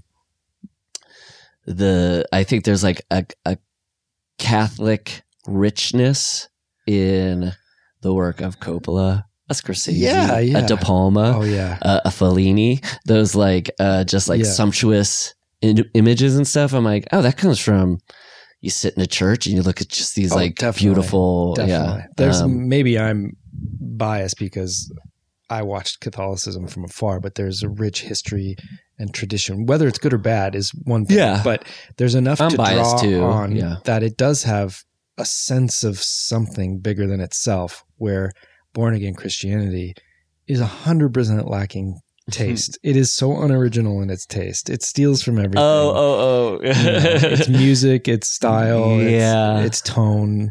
It's funny, the bind a little bit of being, I'm not a practicing Catholic now, but like just to be a modern day living Catholic, it's this like, the bind is like, not the bind, there's many binds, but it's just like, oh, you gotta, there's just such ugliness in sexual abuse and the way not only that it's happening, but then to make it worse by the way it's shoved under the rug, which then in itself is such a suggestion for how things are handled in general with that really, this is so ugly. Yeah. And really destroys people in such a terrible way. And then the other side, it's like Catholic Charities, the organization is like the number one charity in the world. It's like they give the most money to the most amount of people in the world. You're like, oh, fuck, what am I supposed to do with that? It's a moral quandary, man. It is a moral quandary. Al Gore in Tokyo Vice all over again. As rich as the moral quandaries that are asked in Children of the Corn. And the parents of letting their kids be cast in Children of the Corn. Yeah, those are all the same questions. If you got a husky kid and you're willing to have him in a summer camp movie be the husky kid, it's the same thing as like, should I let my kid be in a cult? Right. Now, I'm sorry, Matt. What were you going to say next? Go ahead. I do like when you get to start meeting the kids, and it's like what's really great about like The Village, that M. Night Shyamalan movie and stuff, where like people have old speak in contemporary times. It's really great. That's great. When people are talking like in a Bible to each other. Yeah. But then I love like the academic doctor's understanding of, looks like primitive folk art. Yeah. Yeah. You stuffed shirt. It is kind of then funny, like too, asking sort of like, what is the, not that anybody has to have a feeling about it when they're making it, but is the idea of this movie like, the decision to go into the city is same with Wicker Man. Is it like city and suburbs are safe? They do keep this kind of craziness out of our realm. Or is it like, hey, city types, you got to open yourself up to the idea that in other parts of the world, there's mystical things happening. No, I don't think this was pro Corn Kids. I think this was, if there's a message, and I think maybe the message was lost in translation from screenwriter to king to novel, that, like religion can be dangerous. I guess that's what it is. But at the end, when he's yelling at the kids, he says something like, any religion should be about love, not hate. And you're twisting the words of this Bible. Yes, I guess that's the... And speaking of cults, there was a time where this music sounded just like Malaram, Malaram, Suraram, Malaram, Balaram from Temple of Doom. Well, my friends and I, even when we watched it once, we would always sing the song as Malachi. Really? Malachi. We thought like it'd be funny if they were singing Malachi.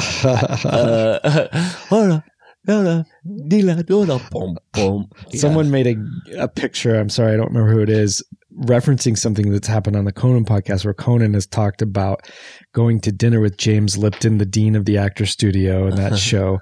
And they were at a restaurant, and behind them was a painting of a naked woman. And it was a painting that just so happened to be of his wife, whose name was Katakai. And Conan tells the story that he showcases the painting. He goes, Katakai, as God made her. And so it's become this running joke where the people, when they see Conan, yell, Katakai as God made her. But someone made a picture and it said, Malachi as God made him. That's good. That is good. Yeah. Oh, I love telephone. Yeah. Things have got that. So then it's not until like when they're seeing that the signs are all mixed up. I was thinking, what if Children of the Corn, it wasn't like that they're like a cult. They're just like little shits. Yeah, they're just imps. They're little munchies. Misbehaviors. Gremlins. We're 30 minutes in and there's still no sign that this could be supernatural. You got that gas station guy who's like, I didn't say anything. I kept my word. Yeah. Which you could just think he's cuckoo. But just talking to the kids. He's right. Yeah. Right. What did he do though? Why did his dog get killed? He didn't spoil anything. Yeah, I'm not sure. I think they just wanted to cram in a little kill in there. So I don't think that gas station guy had a comment. Yeah.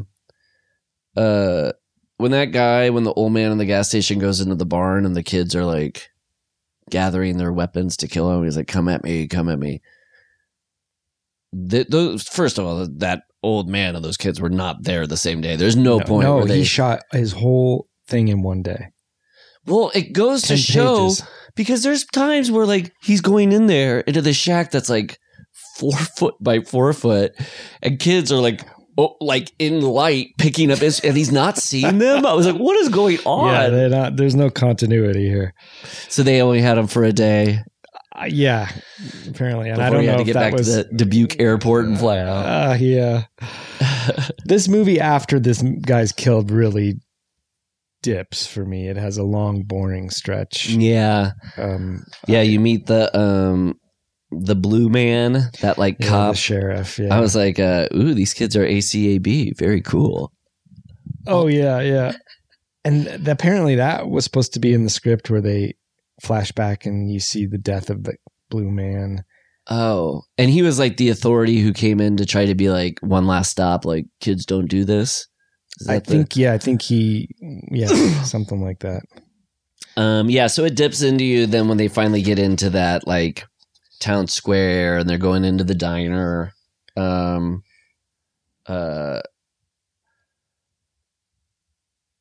Because then they have that weird, they go into the town and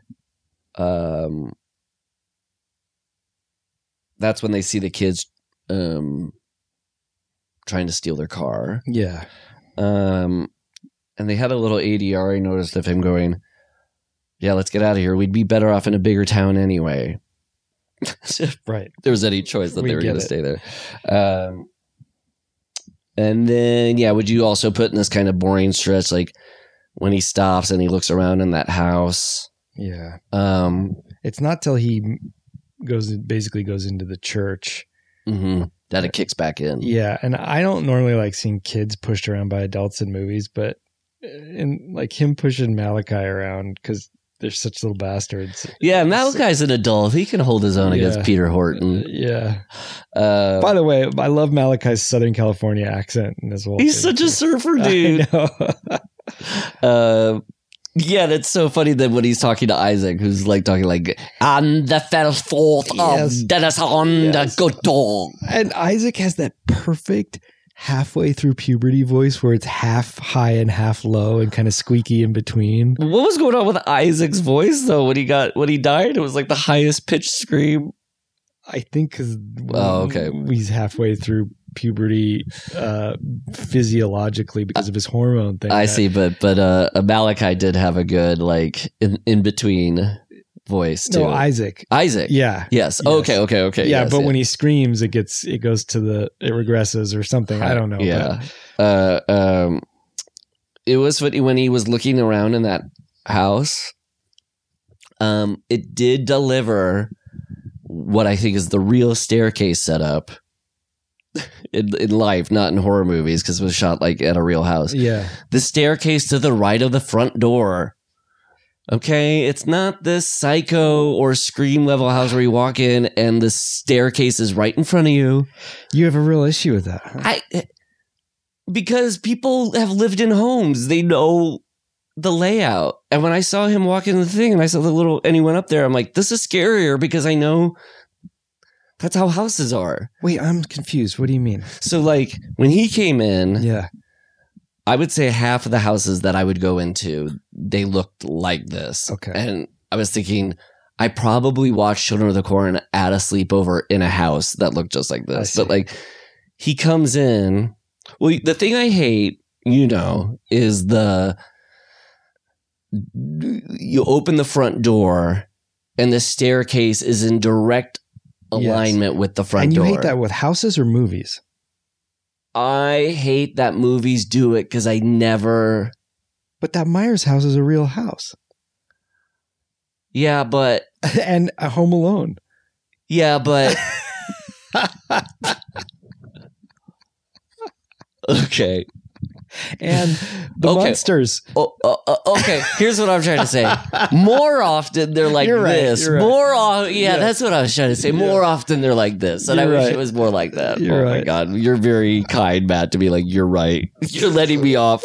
But that's funny you should say that because we've had this discussion in our house. I shouldn't say never. You never see those things. Right. I should just more often less than often. And who does want to walk right into a stairwell? You're right. Yeah. We have been considering the very beginnings of maybe needing to put a second story on this house. And so House 2? House 2. Second story? Yeah. And we were debating like where does the staircase go? But it would be as you come in, but not directly. It would be like this. You'd turn to the right and go up it. The turn to the right is the turn to the right, George. Just want us all. The house is the turn to the right.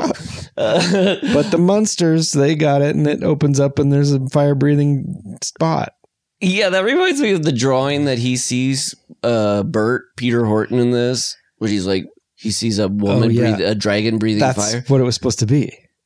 Oh, well, it's so funny that's the thing that like, he's like, this town is scary. It's like, well, they don't even have a dragon. It wasn't believable when you saw a corn cross put on this kid who died on like that wasn't what made you think this town was creepy. Right. You've hit a kid with a car that clearly had already been stabbed or throat cut already. Yeah. But a drawing of a dragon makes him like, I gotta save my wife. No, that's when I would have gone like, oh, okay, this is just absurd. Yeah, I would be like, get me out of here. When Linda, I do like that scene though when they meet the girl and she's playing the Runaway record. Yeah, that has like a really cool. But I did think it was funny seeing Linda Hamilton befriend a little girl named Sarah because she needs a daughter, and they find the surrogate mother-daughter relationship. It seemed like I was watching some weird like James Cameron movie. I know it could be. Do you think prequel to Terminator? Yes. She after that was like, you know what? I'm gonna get knocked up at some point because I really liked having a kid. I just didn't like Peter Horton. No, I'm gonna get knocked up by Michael Biehn. Yeah. Yeah, Peter Horton. Go fly a kite. I like the way he looks, but he's not really bringing much to this. He kind of looks like the Beast though from the Beauty and the Beast CBS. The Ron Perlman one? Yeah. Like when I was a kid, I think him and Ron Perlman would like graft over each other. And I think he's become a director in his own right. When I was a kid, the guy that played Isaac, that kid, and Max Casella from Doogie Howser. I didn't know they were two separate people. Max Casella from Doogie Howser and who? This kid that played Isaac. Oh, you thought maybe he, yeah. Yeah, because that would have been around the same time, right? Yeah. Who would you rather have sneak in through your open bedroom window? Max Casella. Yeah. No, I'm sure Isaac kid is perfectly nice, but you once infamously at a diner said you didn't want to be seated by him. I did. You I were was that person wearing a lady's wig. I do like the along with the setup and the setting and the premise that we were talking about that we really liked. I did think it was cool that thing that split them apart in the movie, the thing that made him kind of go like, I'm going to go ahead and look at it, is like their fight has kind of been this whole time. She wants to get married. Mm-hmm. He doesn't. She wants to have kids. He doesn't. And so I did think like I bought it in the movie and I thought it was like a cool way to kick the last act off or whatever. I don't care. It was just like it was like, she's found this kid. She's like, we got to take care of this kid. He's like, I'm out of here. Yeah. And then when he gets away, that he's like, finds out like, oh, I should have stuck with her. Yeah. It did seem like a human, as opposed to like what's kind of frustrating in some of these movies when it's just like the person's just like, I got to go fill up the gas tank now. And like, well, why would you split up at this moment? You haven't yet. Yeah. So I thought that was cool. Yeah. And then we get to start for the first time here. He who walks behind the rose. He who walks behind the rose sees all is written in graffiti at one point. He walks by it. I want that to be like the new inside joke graffiti. Oh, you see it in cities and stuff? Yeah, you go into a bathroom and you see it, like, oh, somebody should start cool was that. here. Yeah. Watch, you leave here today and it's graffitied in my bathroom. It did make me wonder, have I seen it before and I just didn't clock it because I hadn't rewatched Children of the Corn yet. Because it works even if you didn't know the reference. You'd just be like, whoa. He Yeah. who walks behind the rose sees all. That is, the behind the rose thing is a very scary description. Yeah, because you don't know it's corn. It doesn't immediately say corn. Right. It could be like rows of people. Yes. Yeah. At a line at Disneyland. Yeah. Somebody in the queue. So then Bert walks into the church. He's walking around into the he goes into the bank. That's where that scary defaced painting of Christ is. Yeah. So that meant at that point that made me go, oh, are these kids like, we're going to out Bible this church? They've so bastardized it it's almost like they're outlawing Christianity, which is the mainstream. Yeah, it seemed like it was like I guess he who walks behind the rose is their new Christ. Yeah, they so it's almost more like they're kind of like Satan-y. They worship a beast he also or something puts now.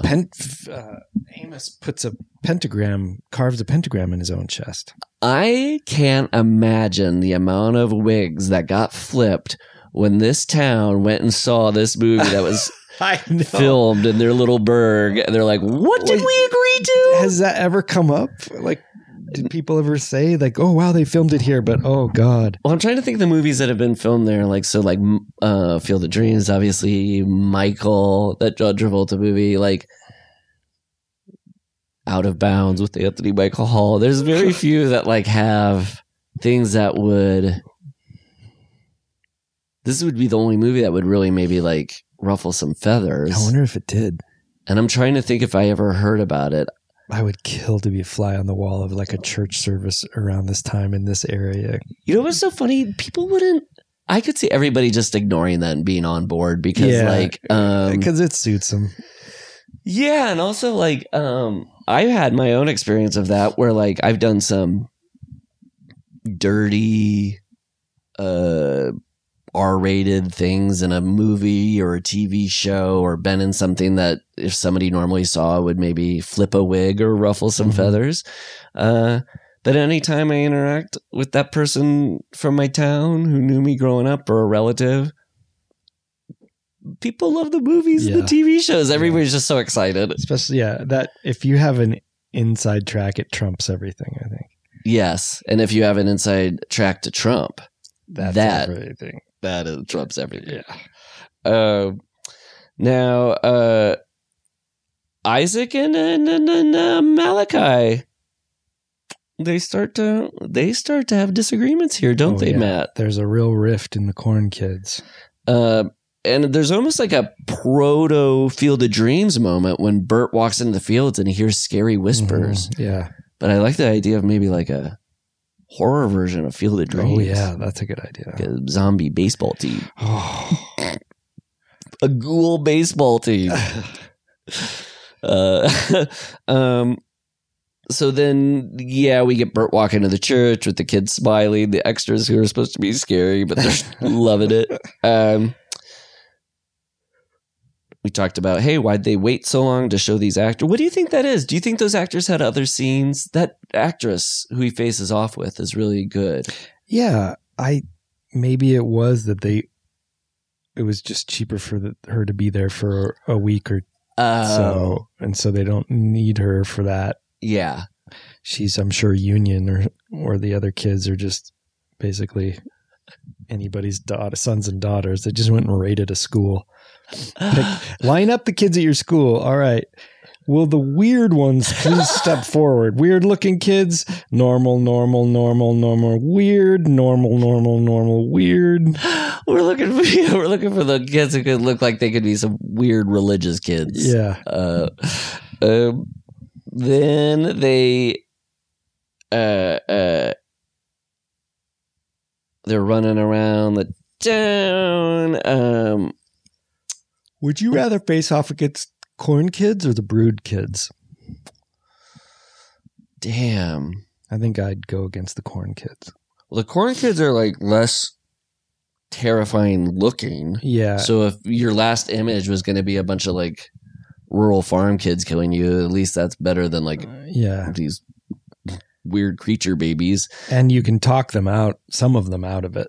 Yeah. You could break their spell, or you couldn't break the spell of the Brood. No way, man. But in terms of like being able to, if I had to face off against six Children of the Corn or 6 of the Brood, I'd choose 6 of the Brood, I think, because I could kick my way out of it or something. So yeah, I guess. But it depends on 6 teenagers, they could whip my ass. Right. But I learned that last week. Oh shit. So these kids, it's so funny because we love all the Children of the Corn, but then the party poopers, the 2 wholesome kids, the brother and his sister, who I said look like they're from a cereal commercial. Especially when they're playing Monopoly in old-timey clothing. Oh my God. I never finished a game of Monopoly. Have you ever? No, never. So boring. These kids are idiots. Go be Children of the Corn. You're wasting your time dressing up. Like, you got to grow up. You're done.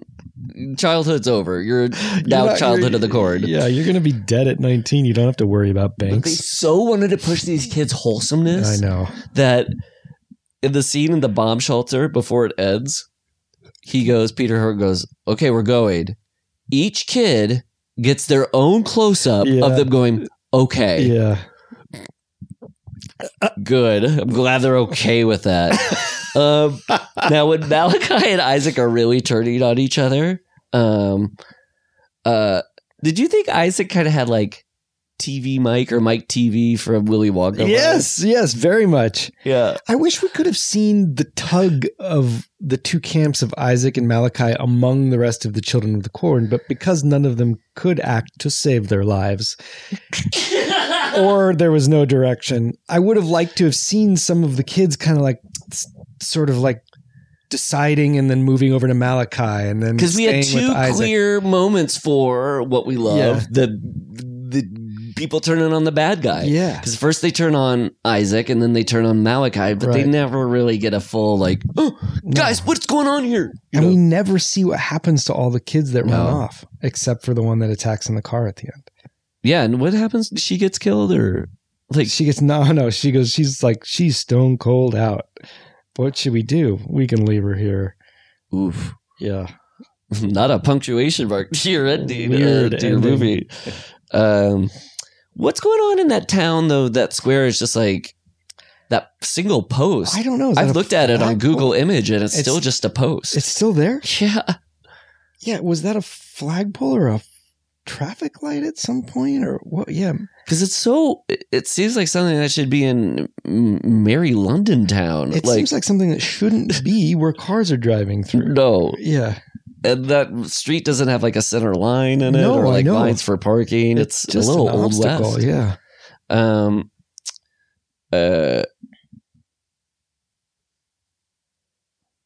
Okay, so then Isaac gets put on the cross. He's freaking out. Love it. Sweet barn action. They Mhm. go in. The kids go up into that loft. They open the door. Another really choice moment of ADR Gorley Yeah. when he says he's going to go sneak over to where the happenings are. Yeah. The kid turns his head, and they ADR the kid say, "Go back by the irrigation pump." Yes, that's right. Yeah. So when the next 3 seconds later, when you see him walk over to an irrigation pump, you understood why. Oh, thank God. I wouldn't have known where I was. Then we're in nighttime, buddy. Yeah, finally. There's not any nighttime in this movie till now. You would think Budgetary. Yeah, must have been. And it's kind of hard, I bet, to like figure out how you're going to light a cornfield at Yeah. nighttime outside of some torches.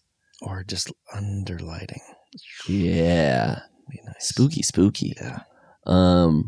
I did like it when I went tonight, though. Yeah. And have you seen when the dirt goes up? I said it's like Caddyshack and Tremors. Have you seen Tremors? Not since it came out. Tremors, I think, would be really fun Oh, yeah. to do for the pod. That'd be fun. So yeah, it's really only 15 minutes left of the movie. I checked is when we first really see a true sign of the paranormal, like Yeah. supernatural. Yeah. And then I felt like Bert could have had a softer touch with those kids, because he's kind of like lecturing them as if they were people in their 30s who made a choice. Like, come at them with love. You're telling them to love, and he's like,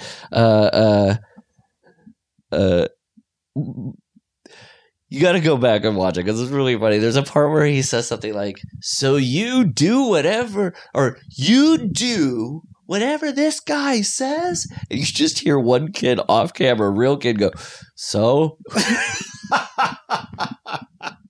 We're not stupid. We just don't fucking care. Yeah, that's we're not what going to listen to him. And we're not going to listen to you. Outlander. Also, if you're a kid, you're kind of being like, "Fuck you." This is actually better. Yeah. If we'd be at school right now, I get to run out and play all day. I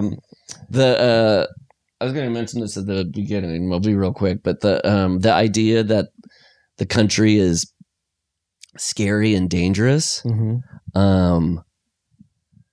Anytime for like a stretch of 4 years, 5 years, once a year, not that I would visit once a year, I'd visit multiple times, but once a year, I would get into some farm related accident, like playing with my cousins.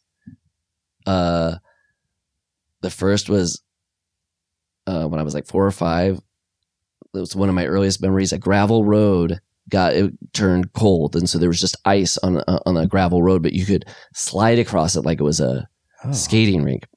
And my cousins and I were sliding across it. I was probably like 5 or 6. Slipped and cut the top of my eyebrow. You'll notice some of my eyebrows missing permanently, I see Gorley. it. Yeah. That's from when I scraped my. Oh, wow. Now, year later, hanging out with my cousins at a grandma Knights of Columbus Hall. So it's not a farm, but yeah. I'm out with. I was just such an indoor kid who stayed home and drew with my 2 sisters. When I got around like boy cousins, it was wild. Oh. So at a foosball table, I walked up to a foosball table. You know how there's an end of a foosball table Yeah. that doesn't have Yes. it popped me in the eye. Jesus. And I still have like a little, I don't know where it is. It's on my eye. I see it there. That's from there. Yeah. Now, Gorley, look at this. My finger can twist like this. My pinky finger can bend like that. It can't with the other one, I can't bend down my pinky. Because the year after that, when I was in kindergarten, I remember because it was over Mother's Day weekend, I'm talking to my cousin Todd. We're next to some farm machinery, and he pulls down some farm machinery where my finger is in the hinge, and my slices my pinky is hanging off my hand. Oh my God. And my parents rush me from a farm into town to get it checked out. Okay. Last one, summer of 89, because I remember this was my summer. I was at a farm. There was a retaining wall somebody had put up next to the house. I was running down it, getting chased by a cousin, having fun. I slipped kind of as I jumped off the retaining wall and landed on my collarbone. I cracked my collarbone that summer. Now I'm being really cool talking about all my injuries here, but it's more to anytime I was like in the vicinity of my grandma, country life, cousins. It felt like Children of the Corn, man. Like there was a definite, like I always got hurt. It's good you got out to LA, man. You wouldn't have lasted. Yeah, where I only have to deal with the riots, the fires, the mudslides, people. Anyway, I just wanted to share that because I thought it was kind of wild. Wow, you little scarboard. Well, but also farm life. There's a reason we should have moved into cities, I'm saying. Yeah. It's a tough life out there, those... Get out of the farms, for one thing. Children's of the Corn. But that was my last little bit there. I just have that animation reminded me of the movie Heavy Metal. It was that kind of animation. Man, I missed. There was a screening of Heavy Metal downtown in LA, and I love that Heavy Metal style animation. Yeah, I do too. That vibe and era of music and stuff. Oh yeah. But yeah, I thought that too. When it popped up, I was like, yeah, not heavy metal, but just like this is that early to mid 80s. Yes. Before computer. Yeah. What was, sorry? Well, the only other thing I have is that they cut this for budgetary concerns, but originally Rachel, the little wholesome girl, was going to be silent the whole time, and a girl in a hood was going to follow her around and speak for her. A girl in a... Oh, who's like another fellow Children of the Corn? Yeah. Huh. Fascinating, huh? Yeah, because then I guess the idea is that she can only communicate through the drawings. Yeah, interesting. Huh. That would have been That's cool. The other effect that they had to make up for that weird animation thing, the Heavy Metal animation. Yeah. It just ends with the gigantic fireball, that huge explosion. And I gotta say, my whole life watching movies, fireballs, explosions just haven't done that much for me. But when I see a movie end this way, I go, did audiences think they didn't get their money's worth if with a certain type of movie didn't have an explosion in it? It is so gratuitous. Especially in a cornfield. It's one thing when we were watching Maximum Overdrive and then Carrie, and these service stations are blowing up. But Christine. Yeah, Christine, sorry. But yeah, no, because they're surrounded by gasoline. Yeah. So that makes sense. But this was like, I don't know what could have created that combustion. And then, it was in a cornfield where the whole thing then would burn down. But instead, like 20 minutes later, they're walking down the street. That ending, I mean, it comes up, the title comes up, The End. They're not even done talking. They haven't even left the car yet, and the end is up. Like the filmmakers want out of this theater more than the audience. It's almost like somebody saying goodbye like a minute before they leave a house. Yeah. It's just like, it was so weird. She jumped out of the back seat, knocked back, and then as they're walking away, the end comes up. Wild.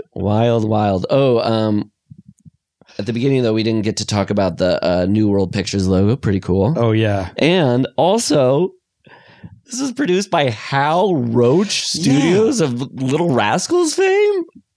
This guy only works in kids. Oh, my God. Little Rascals of the Corn. Hal Roach's Little Rascals of the Corn. Well, that's it for me, buddy boy. What do you like for a best kill? Whew. Is it fair to say like the whole diner kill scene for me? That's what I thought. It did remind me of something we did talk about, but there's a really great moment when they're showing all the dead bodies. Yeah. And there's just a local lady. She's just got her head kind of tilted onto the shoulder of the man she's next to. Yeah. It's totally not how a dead body falls onto the... I need to be comfortable. And Harold's shoulder is comfortable. I've certainly slept on it. So yeah, diner kill is pretty good. And then truly, I mean, I know this isn't a kill. It's a kill of his spirit. When Isaac came out as Silver Boy, that was just so... I'm putting you down for Isaac Silverboy. That was so delirious to me. I just was in heaven when I saw it. Me too. The movie got so... Now, the movie is ridiculous, but the first thing that struck me when I was watching it, like the first few scenes, I was like, they're treating this so seriously. Yeah. There's not even like levity in the movie at any point, right? Really isn't. Her singing that song and them like laughing at the preacher is like their own moment of levity, but it's not our levity. Yeah. You know, I just realized I want to collect inscribed lighters from films because there's this one. There's the famous one from Tinker Tailor Soldier Spy that plays a part in the plot to George from Anne with All My Love. And then there's the one from License to Kill, the James Bond movie. Yes. His wedding one, right? Felix Leiter, a genuine Felix Leiter. Yeah, that would be kind of cool. Yeah, to make, because I feel like a collection can really thrive if it's narrowed. Yeah. So if you're like, oh, I collect movie props, yes, but they are the lighters. Out of all the Stephen King movies we've watched so far, which prop would you most want? Ooh. Well, let's just say not Christine, because that's you can't get a car. As I recap the scores of these films, okay, so Dead Zone is first. I gave it an 11. You gave it an 11.5. Christopher Walken's overcoat. That's the prop that. Or his cane. His cane. Oh, Silver Bullet, tough to beat. Prop wise, we both gave it a 9. You got the Silver Bullet. The Silver Bullet. Maximum Overdrive. The Green Goblin head. Just the front. head. Yeah, the head. Yeah. I gave it an 8. You gave it a 7. Misery. I gave it a 12. You gave it a 12.5. It's a typewriter. Oh, that's tough. Or the block between the ankles. Oh, yeah. Or that sledgehammer. Yeah. Christine, I gave it a 10. You gave it an 11. I think I'd take the Misery typewriter. That was my... Yeah. Yep. So what are you going to give this guy? Before we even started listing off prop by prop, I was like, I'm going to say the Misery typewriter. I think that'd be really cool. Yeah. Or the little penguin. Yeah. That's a nice little conversation piece. Yeah. Out of 13, what does Children of the Corn do for you? I'm going to say it is an 8. Yeah. I liked it more than Maximum Overdrive, less than Silver Bullet. What did I give him Maximum Overdrive? I gave it MG an 8. Maximum Overdrive. Yeah, I think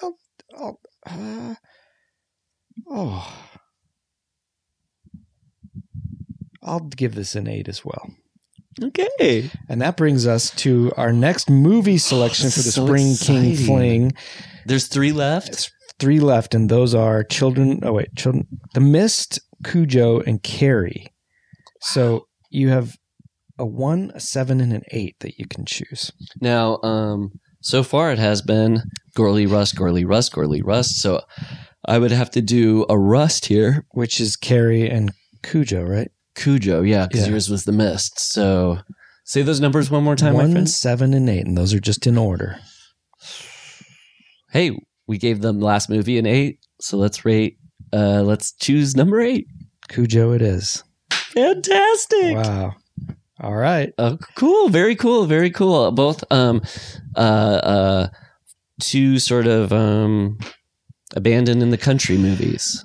Yeah, and I love that Christine, Children of the Corn, and Cujo all kind of follow each other for some reason. They're kind of tonally, period-wise. Well, maybe we'll get Carrie, but if we get a Carrie next, then that mixes up the Gorley Russ split, because then we could get 4 C's in a row, which would be really cool. That'd be so awesome, man. God, I wonder what the split is between our listeners, like people who are like, no, I want to keep going Russ Gorley. No, 4 C's, 4 C's. Sound off in the comments. Smash that like and subscribe. We'll see you next time. Okay, bye-bye. For more Gorley and Rust content, head over to patreon.com/withGorleyandRust to get episodes ad-free and a whole week early. Plus, monthly mailbag episodes and feature-length watch-along film commentaries of your favorite horror classics. That's patreon.com/withGorleyandRust.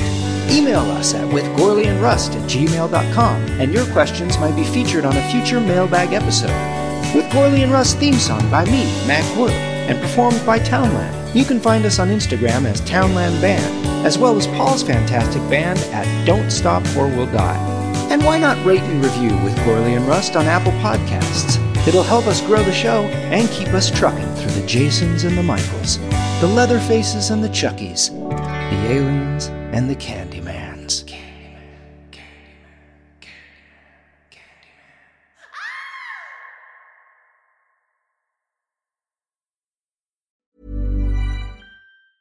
Planning for your next trip?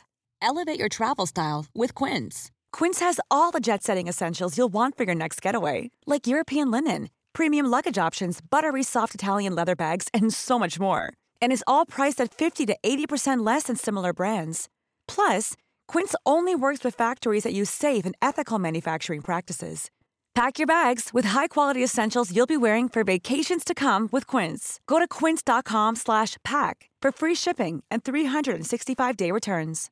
Imagine the softest sheets you've ever felt. Now imagine them getting even softer over time. That's what you'll feel with Boll & Branch's organic cotton sheets. In a recent customer survey, 96% replied that Boll & Branch sheets get softer with every wash. Start getting your best night's sleep in these sheets that get softer and softer for years to come. Try their sheets with a 30-night guarantee. Plus, get 15% off your first order at bollandbranch.com. Code BUTTERY. Exclusions apply. See site for details.